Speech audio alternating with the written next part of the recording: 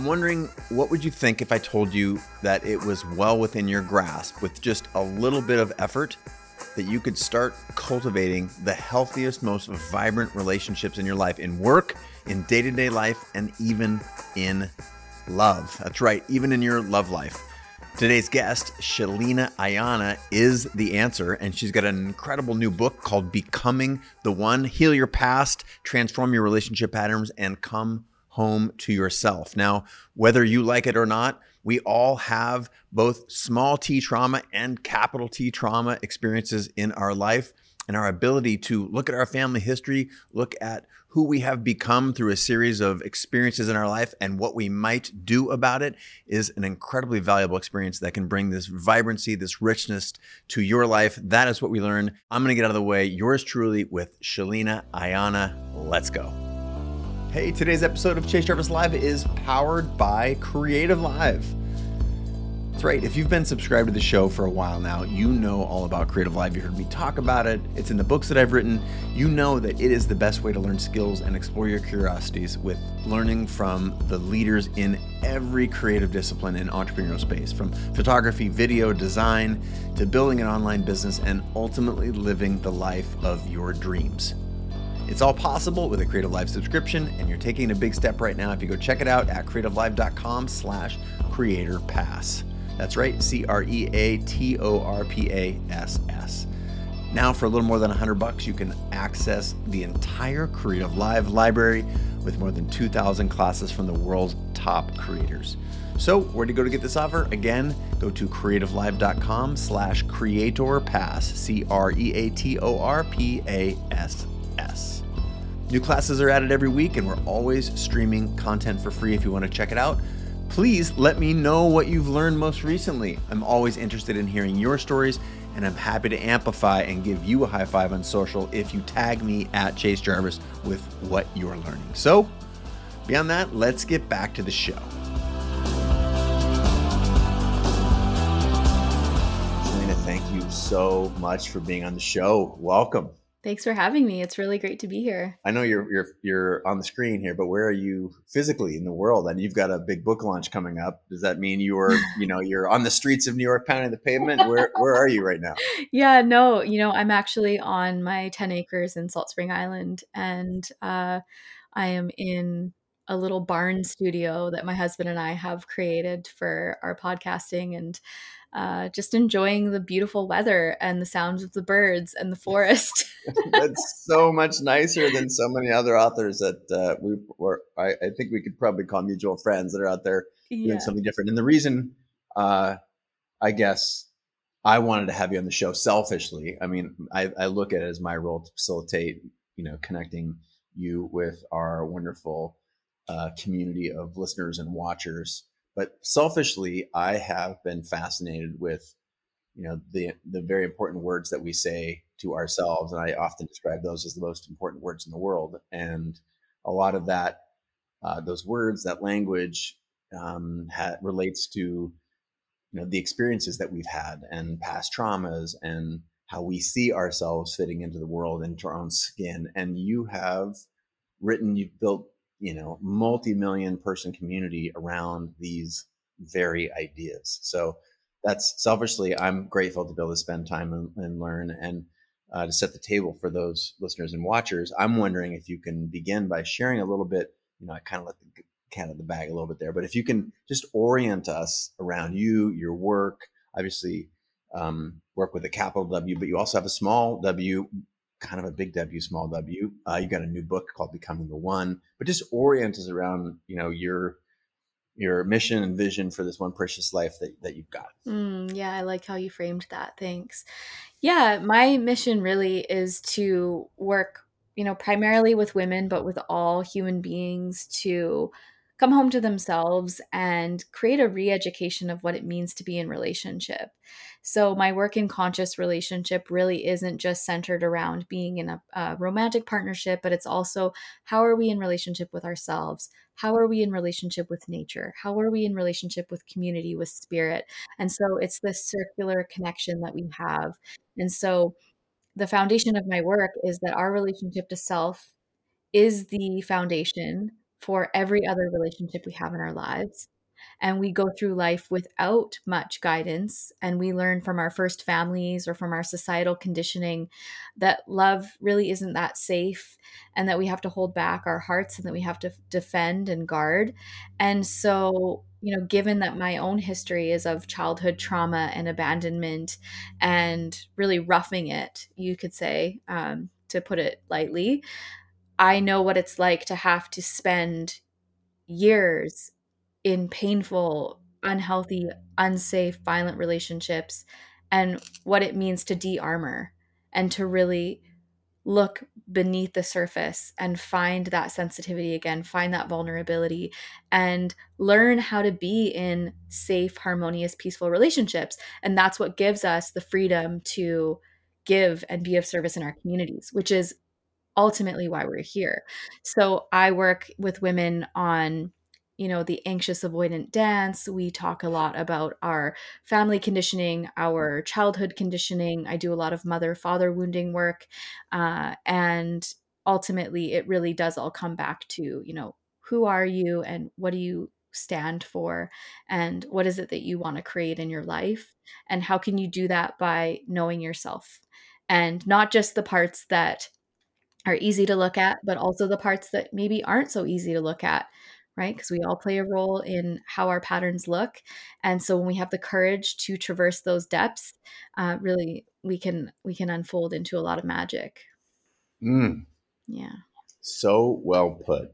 And I shared with you before we began recording that I have been on a multi-year personal journey and a I wish I could say lifelong, but there's an awakening for many of us, right?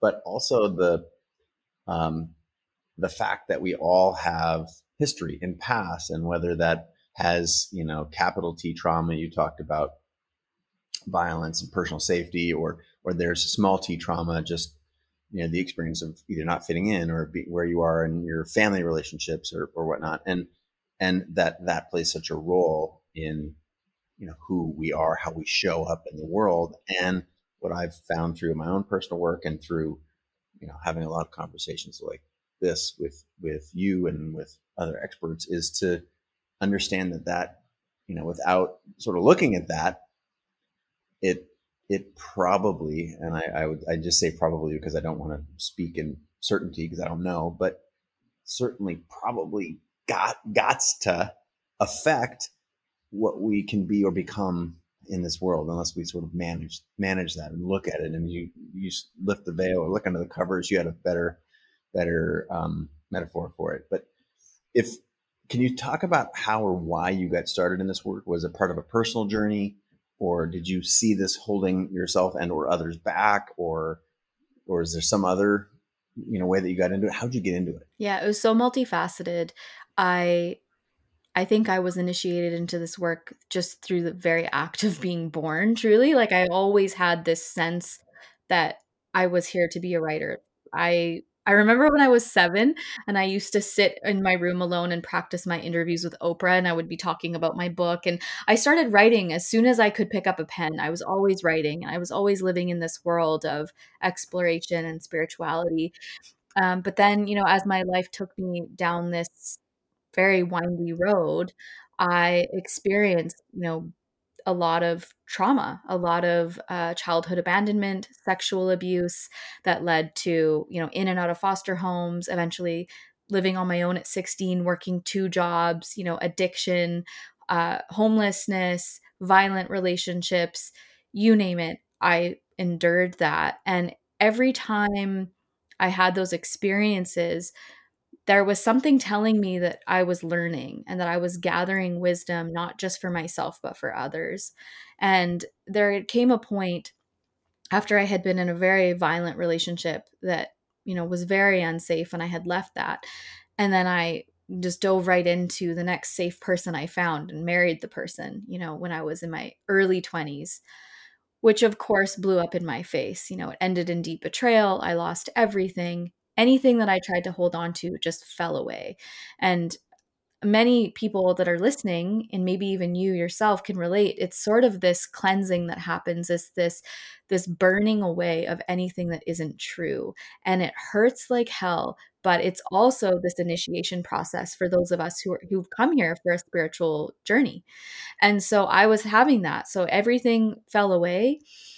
And then I really realized that I had never let myself feel my pain in my life. I had never felt the heartache and the pain and the sadness and the loss of never having met my father, never really having a nurturing mother, having been abandoned, having sort of just been this kid that belongs to no one, floating out in the world and being seen as a bad apple because nobody claimed me.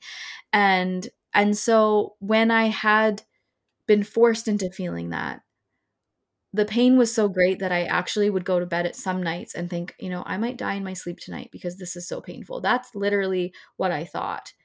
Like my heart was just aching. But at the same time, I was writing all the time and I was just telling myself, this is for a purpose. And I began Rising Woman probably a couple of years before that, but it was very much just a creative outlet. I was writing on Facebook. I wasn't even on Instagram yet. Didn't even have a website. And then as I went through that initiation of that breakdown of you could hardly call it a marriage, but it was, legally, that really pushed me into my purpose. And so I began training with a transpersonal therapist and I apprenticed for 4 years in shadow work.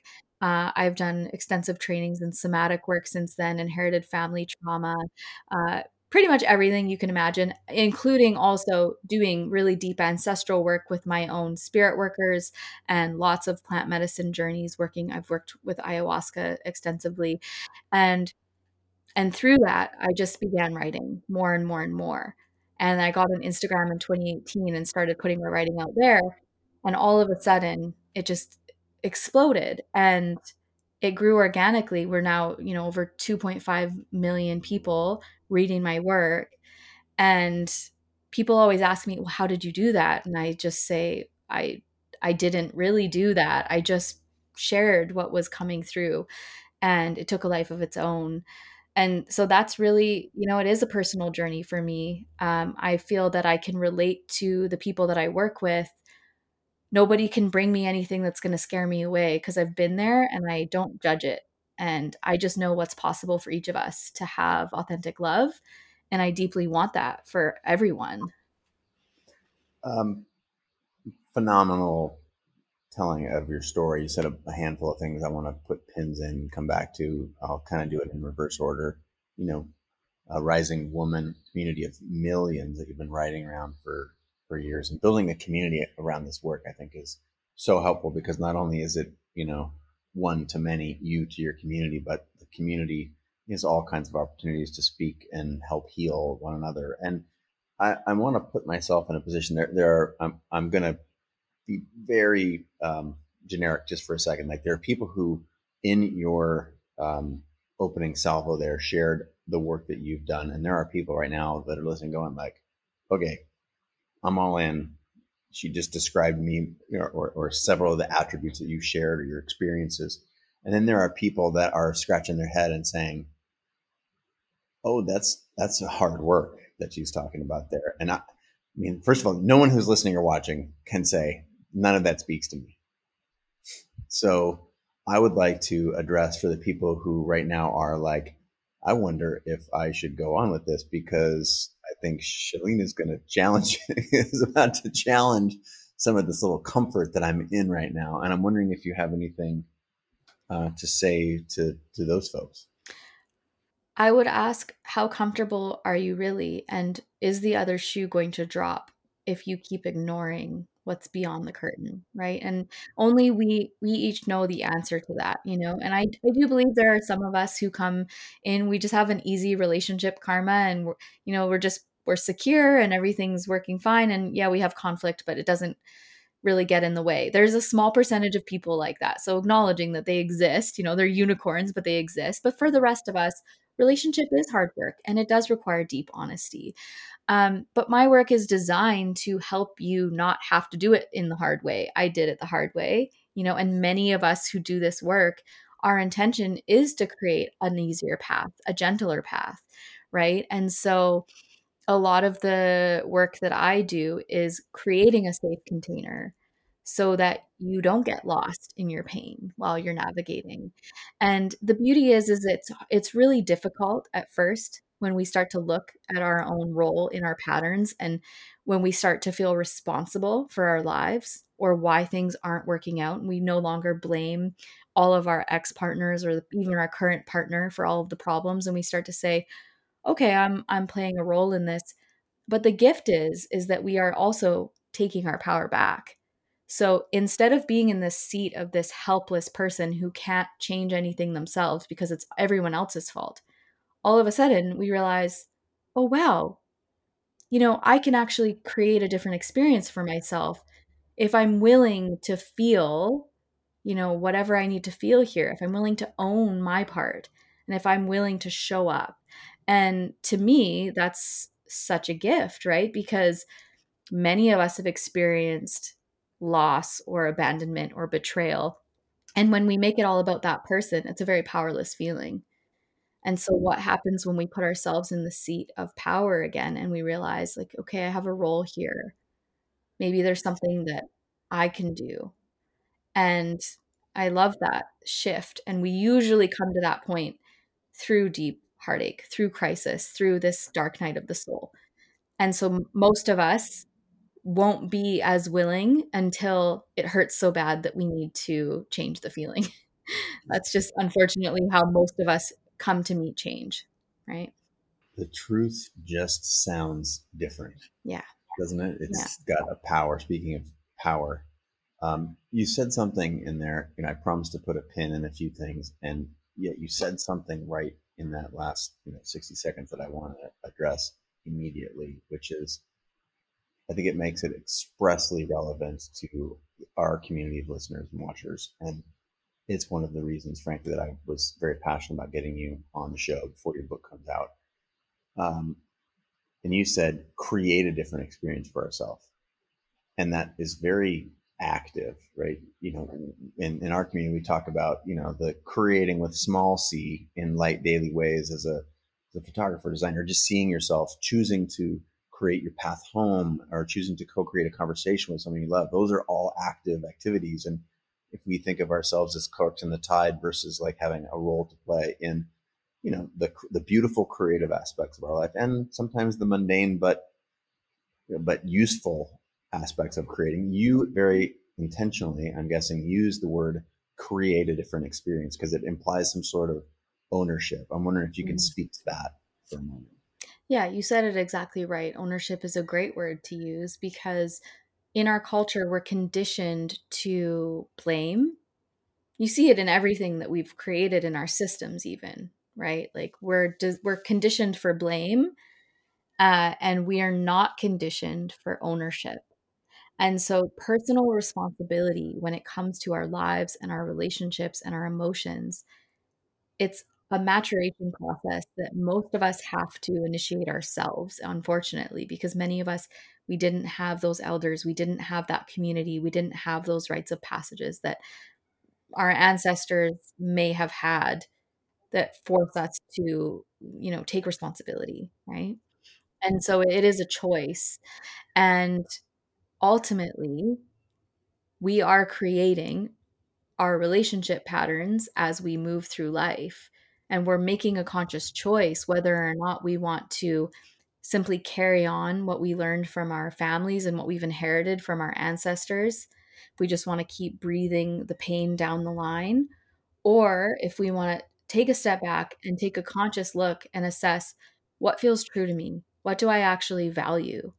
What do I feel that I'm here to do? What's my mission in this life in relationship?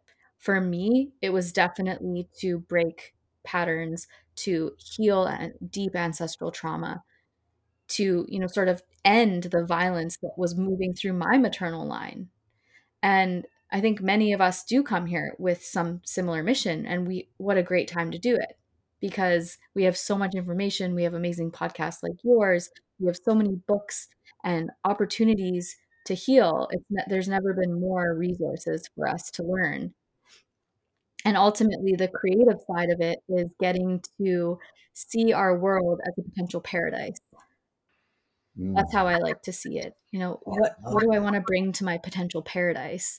How do I want to feel? How do I want my community to feel around me? What do I want to give? What do I want to receive? It's not just about calling in this relationship that you want. It's how are you going to show up every single day when you find it, you know? that's this, yeah, this creating in small daily ways. This is like you're building the muscle, right, to Yeah. actually craft the literally the life that you see, the paradise. I'm definitely borrowing that.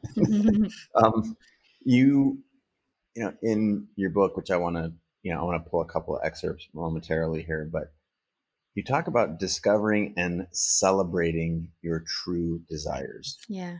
And I'm wondering if you can talk around the spectrum of those desires, because right now there is someone saying, "Well, I haven't earned that, or I don't get that, I don't deserve that."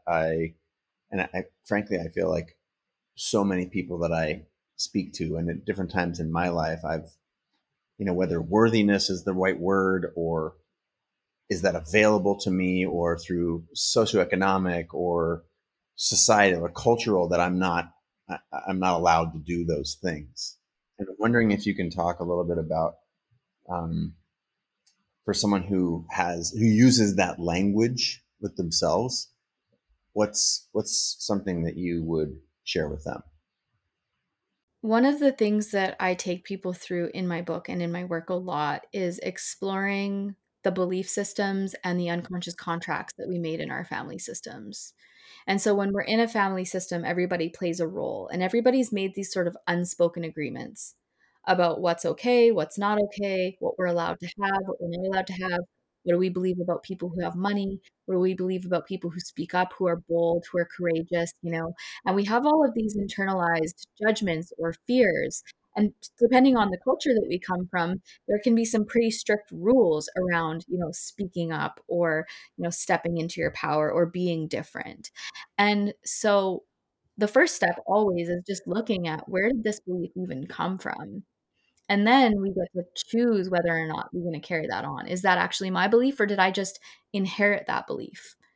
Right? What is it that I actually feel is true? What do I want to believe in my body? And then we get to reclaim.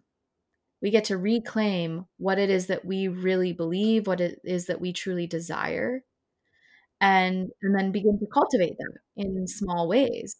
And so unconscious contracts can be really sneaky because we might not realize that we have sort of colluded with our mother and father to remain in a state of low income for the rest of our lives because we all have made an agreement that wealth is bad, or that rich people are whatever, the jargon is, because we hear that from families. I heard it a lot when I was young, right? um there's all sorts of unconscious contracts that we make, and so really I think assessing those is step one. And then deciding, who do we want to be. That is the perfect segue to my next question, which is, it's almost like you read my mind, or I guess I'm following the work, which is, in my writing, I talk about a creative framework, which is, it's a 4-step process. Imagine what you want, design essentially a plan or a program or a self journey to get there, execute that plan, and then share, build community around you and your ideas. And the important, part around in that system I created is the imagination. And then doing the work that I've done in the creative space and with this community for, you know, 20 years, a decade or more, I find that the imagination of what's possible has been so constrained. And I know that has a role in your work as well. And I'm wondering if you can talk about, just imagining, how do we go about, like, literally what are some of the steps? Because right now, I think the so many people who are listening are saying, oh my gosh, I've actually never done. If you had a magic wand and you could tap me on the forehead and create the life that I want, I'm not actually sure what I want. Which is, it's the saying, it's hard to get where you want to go if you don't know where you're going, or something like that. Um, how does that manifest in your work? One of the things that I've seen the most is that we have set these idealized fantasies around what is acceptable to want. I'm sure you see this all the time because we work with creative people, right? But there's these ideas of what success means in our society. And so I get a lot of people who come and to me and they have this sort of cookie cutter template of what they want. But when we dive in, it's not actually true. And I'm a huge, like, you asked me, are you on the streets of New York? And I said, no, I'm on 10 acres of land listening to the birds sing. And it's not that I didn't have an opportunity to go to New York. I want to be on the land and nature because that's where my heart is. And it's the simple life that I love. And I think so many of us want something that maybe doesn't seem grand enough. And so we tell ourselves that we need to want to build an empire, or I need to make $1 million, or I need to achieve XYZ to be successful. But at the heart of it, I think what most of us really want is just to feel connected to other people, to feel seen, to feel loved, to feel valuable just for who we are, and to contribute. When we contribute, we feel worthy, right?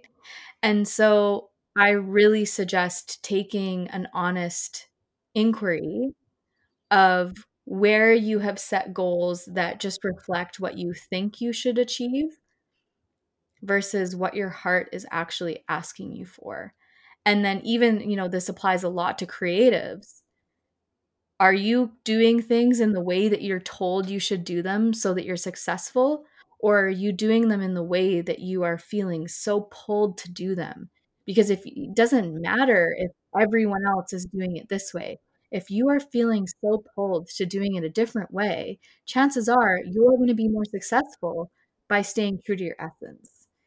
And this is that coming home to ourselves piece again, right? It translates to every area of our lives. If we're not being authentic with ourselves, we can't be authentic in our relationships, we can't be authentic in our work, in our art. And so it's all linked. Mm. And to reference the coming home part, Yeah. uh, the title of your new book, I'll say it: Becoming the One, Heal Your Past, Transform Your Relationship Patterns, and Come Home to Yourself. This idea of our the vision that we have for this one precious life being so impacted and shaped by other people. I, I became aware through my own journey that what was difficult, I think you shared, the way that your journey was shaped through a lot of the trauma that you shared earlier.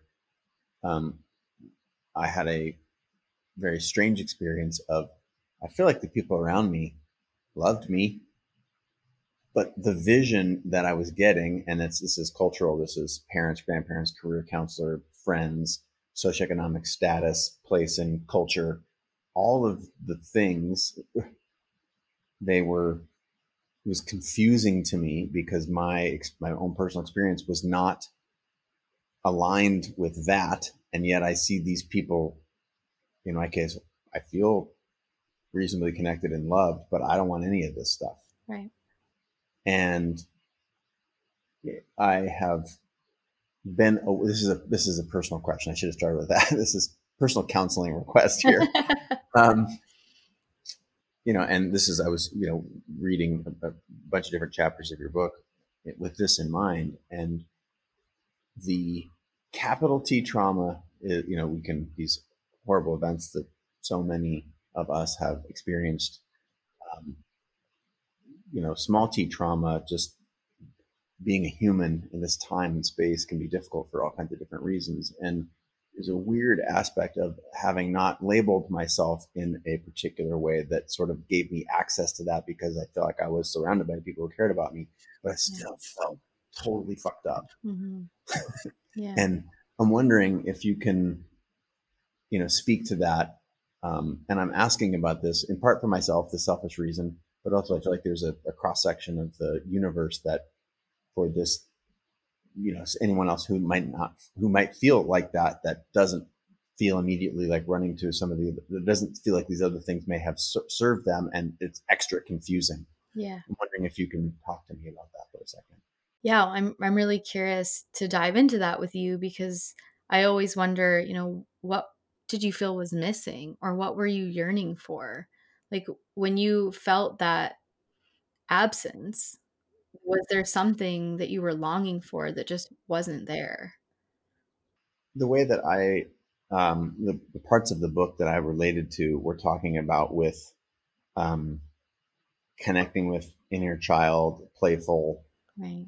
and coming home to the body's wisdom. Like it was very strong gut. Like I'm doing all this shit because other people want me to do it, and this is how I fit in and find acceptance and fit in with the tribe, and we're social creatures, and yet there's just something in here Mm-hmm. that doesn't work for Hmm. me, and I had difficulty sort of labeling it. Yeah. And then there was also a bunch of self talk around you've had it easy. If you're born white and male and in America and, maybe lower social and economic status, but you didn't, it's like, I was not, food insecure, for example. So, there was a weird dialogue of why do I feel this way, and Yeah. just disconnected. And I think, but some of it was, where's that childlike play? Another bit was like, my body there's some sort of rejection happening that I cannot explain. Uh-huh. Yeah. And so I wonder, if you can resonate with the idea that maybe you were surrounded by people who they appreciated you for your mind or maybe the things that you had done and your accolades, but perhaps you wanted to feel seen just on that deep heart level. Maybe there wasn't that intimacy that Mhm. you felt was possible. For sure. Yeah. And having that's part of the where I got to with the work that I've done. And what was so telling to me about the work is this idea of the patterns in our relationships. There's a whole. I'm looking at the book for those of you who don't have the benefit of having the book open here. Chapter 3 is basically exploring your relationship patterns, understanding projections, transforming your relationship patterns, compassionate self awareness, red flags, and green flags. So let's pull on this thread. Let's take my story, independent of my story. You've landed at the place where I landed, which was Yeah. that, yeah, like intimacy and connection and deep, like love for the sake of love rather than good Yeah. job, pat on the head type. So how do we understand our projections? How are we aware of how do we become more aware of our relationship patterns? Hmm. It's a deep process. A lot of times we will continue to hit the same wall over and over again. I kind of call it like a hamster wheel, or a merry-go-round. We're on a hamster wheel or a merry-go-round in our relationships. So the relationship could look different, the person could be different, but the pattern will stay the same. And sometimes the patterns are so sneaky and covert that we can't see the similarities. And we think there's no way there's a pattern here. This is totally different. But what I touch on in the book is it's called emotional themes. And so let's not worry too much about all of the details being exact. What is the consistent emotional theme that you're carrying through? And right, so for some of us, it's not feeling seen for who we are. It's not having our inner child recognized, or only feeling like we're good enough if we succeed a certain way, or consistently feeling betrayed or abandoned, or fearing loss, or having all of our relationships end in some way that seems consistent, and we think, well, this is just must be the way things are. I just can't trust people.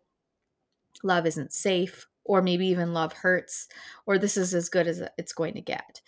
And those are all our conditioned beliefs based on our past relationships that often stem from first family conditioning, right? What we experienced when we were in our home as a child, what we learned, by watching other authority figures in our lives interact with other adults and with us, right? All of those experiences shape us. And so we might be moving through life making everybody who shows up one of those people from the past, right? We do that a lot in a romantic relationship. We make our partner responsible for all of the ways that we've been hurt and all of the ways that we've been betrayed or, unloved or disrespected. And so the littlest thing can set us off with them, or we'll punish them unconsciously for things that they haven't even done, or we'll assume the worst of their intentions, even though that might not be true at all. And that's because that's what we've come to know, because that's what happened in the past. And so working through those things requires us to take an inventory, which I have again in the book. There's a process for taking inventory of who are you incomplete with? What relationships are you still holding on to? Who are you still angry at? Who do you still hate? Who do you still feel hurt by? And we do some work around those relationships. And then we uncover, what are those emotional themes and where am I holding on, and where might this be showing up now in my present day? And is it possible that there's more available to me beyond this story that I have built for myself? Could I experience something different? Right? And what you were speaking to earlier is that inkling, it's that yearning, because you knew deep down in your soul and in your gut that you could have that deeper intimacy, that you could have that more playful, connected experience. And I think most of us want it, even if we don't know it. But you're right, lots of us don't believe that we can have it. And so it's a process of sort of peeling back the layers until we get to the core. And when we get to that core, it's really tender and it can be really scary because we've spent our whole lives armoring up and protecting ourselves, because the world is not always the safest place. And so to de-armor is the most courageous thing, but we also have to make sure that we are doing so with the right people, cultivating those deep, authentic relationships. Let's talk about people for a second. And, there's all kinds of cliche sayings that I have been guilty of repeating. I have experience of some of them being part true, just, you're the average of five people you spend the most time with, or, show me your friends and I'll show you your whatever. Like, how, what role does that play in your work and how would you address that? I'm now, I feel like there are hints of, of this throughout the work. And I'm wondering if you can just hit it straight on. Hmm. I do think it's important that we be selective of who we have in our lives. And I think we grossly underestimate the power that a relationship has to shape us. And we put far too little emphasis on calling in a partner that's actually a qualified partner for us. And I talk about this a lot with women who experience a lot of anxiety. But I also, my husband runs men's groups, right? So I'm surrounded by men in the work all day long. So I know that we all deal with this stuff, Yeah, right? evolved man, is that right? Isn't that Ben's Evolving Man is his evolving is his man? stuff. But he also runs a brotherhood organization called Arca Brotherhood. And so I'm lucky because I get to, have 10, 15 men around for a weekend quite often. And they come and sit at the table and they share their hearts with me. And I get to see that, we're all struggling with the same stuff. We might not think so, but it is pretty much just a human thing. But, we go out on dates or we meet new people, and we're often really fixed on whether or not that person approves of us or likes us or thinks that we're attractive or, wants to be with us. Meanwhile, we're not even tuned into how we feel in our own bodies when we're with this person. We're not tuned into whether or not our values align. Maybe we haven't even taken account of what our values are. And so it's about returning to ourselves once again, being in our bodies and focusing on whether or not people are aligned for us, and it's coming from an integrated place. It's not just this graspy emotional, like, I want to be loved, I want to be liked, and I'm just gonna, take whoever will enter, my field. It's more of a discernment that we curate when we have healthy boundaries, where we can discern whether or not we actually feel like a safe, expressed person when we're with them, or if we feel that we have to hold back parts of ourselves or that we have to contort ourselves in order to be with them, right? And when we're with people who are a match for us, it's not always going to be easy, but it's not going to feel forced. And that's the ticket, right? And we all know what it's like to just feel kind of at home with people. And we know what it's like when there's this tension or this forced energy where it just doesn't seem to be right. But maybe we feel a lot of turn on and attraction. So we're like pursuing it anyways. And so I do my best to help people create more of a clear picture for themselves of what it would look like when someone is aligned. And this is friendships and romantic partnerships. It's every aspect, right? Let's keep pulling on this thread of intuition, gut feeling, listening to the body. Mhm. Because that is a big part of your work. You've talked about it a lot here, and it's in the book throughout. There's science that says obviously your intuition is there for a reason. Then there's a lot of our Western world that tries to dismiss that. And I'm wondering if you can talk to the role that intuition plays and how you actually start for someone who may be a doubter or for whom this may feel unfamiliar. How can you coach us into the value of intuition and how to listen to it, how to find the signal through the noise? Mhm. Yeah, we can call it many things. Sometimes I call it our inner compass, right? It's our inner compass, and so what is that? It's not just this magical thing. I think we think of intuition as this, like, magical, you know, an intangible thing that it's like a psychic hit, and, for sure, I get those, and lots of us do. However, we all have access to our inner compass, which is our body wisdom. Most of us have either had that trained out of us through the school system, through, societal conditioning, through growing up in families that were not the safest environment for emotional expression. So many of us retreat into our heads in order to stay safe in our lives. So coming back to our body, it will take practice and we might not trust it.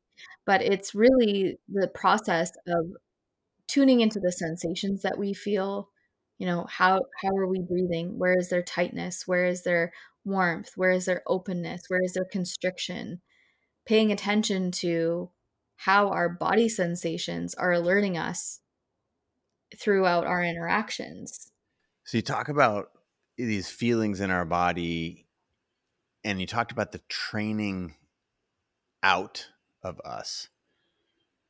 In the book, you talk about how to, train it in, how to listen, how Mhm. to, like trace body sensations and do body scans. And is there what's an introductory for people who right now, like for whom this feels like a foreign thing? Like how many people, when I start talking about intuition, they talk about, yeah, well, my intuition was wrong. I thought this person was going to be an awesome person. And then, it bit me in the ass and they were a mean person. And it's not necessarily what we mean by intuition. And I'm wondering if we can pick up on some of those cues you talked about with what does it actually feel like? Yeah. Can you give us more there? Yeah, well, I want to bounce off of that, what you just said too, because that's the perfect example of ways that we invalidate ourselves by looking at our histories and things didn't work out. And so therefore we can't trust ourselves. That's why I wrote an entire chapter called Red Flags, Green Flags. Because often if we really take a look, it's not that you're going to know. None of us really know what the relationship karma or path is going to be with each person that we meet. There's no way to predict that. It's not your fault if you meet somebody and you have positive hope and intention for that relationship going well and then it doesn't go well.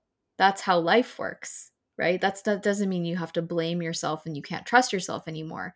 However, if we take an honest look backward, there are often many moments where our bodies did tell us something didn't feel right.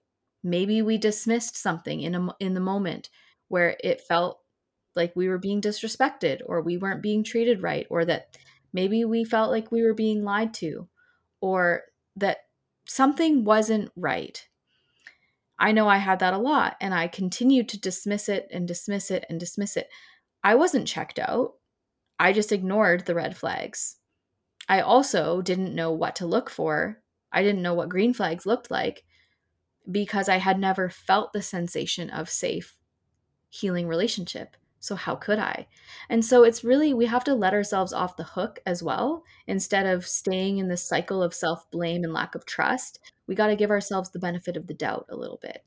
And so, there's a difference between fear and intuition, right? When we're going towards something because we are afraid to be alone, then we're not coming from a place of soul truth.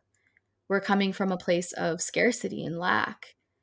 And so it that's why it all just comes back to slowly rebuilding that relationship to ourselves and knowing that we are safe and secure and that we are whole, and really focusing too on cultivating healthy friendships as a base, filling up our love tank so that we're not constantly chasing, this godlike figure that we've crafted in our minds who's going to finally complete us and make us worthy in the world.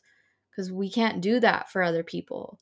We can co create that feeling in a relationship, but we are part of that equation.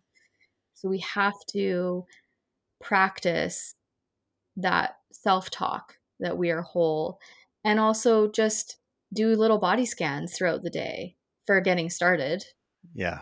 And you, for those, look, asking, or like you referenced red flags, green flags, is chapter 11 on page 199 here. Very useful. And also I want to be, um, it, complimentary, because there are literal scripts in your latest book here that help you sort of understand that, and help you ask your questions, the questions you have of yourself, and guidance for body scans, for example. And the intro line for red flags, green flags chapter is, if only life were as easy as breaking down behaviors into simple and concise little lists. Yeah. Which makes me want, which is absurd, but the reality is, you said the word in your last little moment there, practice. Like, this is a practice, right? Like anything, like building a muscle or getting good at a skill or a creative craft, like this takes work. Hmm. Does it not? It totally does. And there's no perfect. And what happens when that's why I use the word transform your relationship patterns instead of break them, smash them, end them, complete them. We're transforming them. And what is transformation? It's taking something and transforming it. It's still there. It's just expressing in a new way. It's been transformed. And that's what we do with our patterns. I still have the same patterns that I was born with, and I've transformed them. So how they show up in my life can now be completely different. And what we find is, as we shift and transform, it becomes more possible to do the work in relationship with people because we have cultivated that inner awareness. We've cultivated that clarity, and we know what it is that we want to create with other people. We have healthy discernment and boundaries. And so the people that are in our lives, we'll still have things come up with, we'll still have conflict in our relationships or in our marriages, but we will have the tools and we'll have the confidence and we'll have the mutual respect and willingness to tackle it together, so that slowly over time we become more and more secure in who we are. And that's really just the name of the game. There's no end point. There's no time in history where you're going to be perfect, or where you're always going to get it right, or where your partner's always going to get it right. And that's a gift. Life is a gift. We're so lucky to be here. And I see so many of us spending our lives chasing unavailable love or pursuing relationships that really hurt. And that hurts me to see, because relationship is essentially all there is. At the end of the day, when we're on our deathbeds, we don't wish that we made more money, or that we were better with our business. We might regret not spending time with our families, or not saying the things we wanted to say, or not loving the way we wanted to love. So every breath we take is a new opportunity to be that. It's hard to find a better spot to put a pause in our conversation than that. That is, I mean, not even a pause, an exclamation point is maybe a better, um, Thank you so much for all of the work you do. Rising Woman is an amazing Instagram handle if you're interested.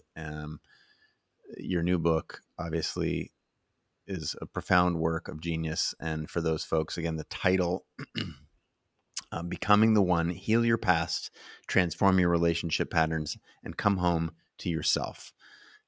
I'm so grateful for you, for the work that you do in this world, have done and continue to do for the communities. Is there anywhere else that you'd want to steer us aside from the book? The book is obviously it's very timely, and we're good at supporting authors when they launch new things. And this is a very profound work that will help anyone. And I literally mean every single person. If your ears or eyes are seeing or hearing this, you will benefit from this work. Is there anywhere else you would steer people for the time being, or other places on the internet you want us to go? Sure. Yeah. Thanks, Chase. My website is sheleanaaiyana.com, and I also have risingwoman.com. And I have some free meditations that I have created. They're in my voice. They're written by me, and I have a wonderful friend who sound engineers them. They're these beautiful little odysseys, and they're free. So you can go and download those on my website if you are looking for extra tools. And I just really appreciate this conversation. It was great to share this time with you, to meet your audience. And thank you so much for highlighting this book. It was such a Mm, gift to write this book and to share it with the world. Thank you. This is going to have a profound impact on millions. I'm grateful for your time. We're fans of you. We're in your corner here. We'll do everything we can to support you and the work. Grateful for our time. And you heard it out there, folks. For the you know where to go now. And book is absolutely extraordinary. Thank you so much again for spending time with us. And from myself and Sheleana, we bid you all out there in the world a good day. And this work is worth it. I highly, highly recommend paying attention. All right. Hey, before you go, thanks so much for listening. And if you got value from this show, chances are your community will too, right? In the particular lies the universal.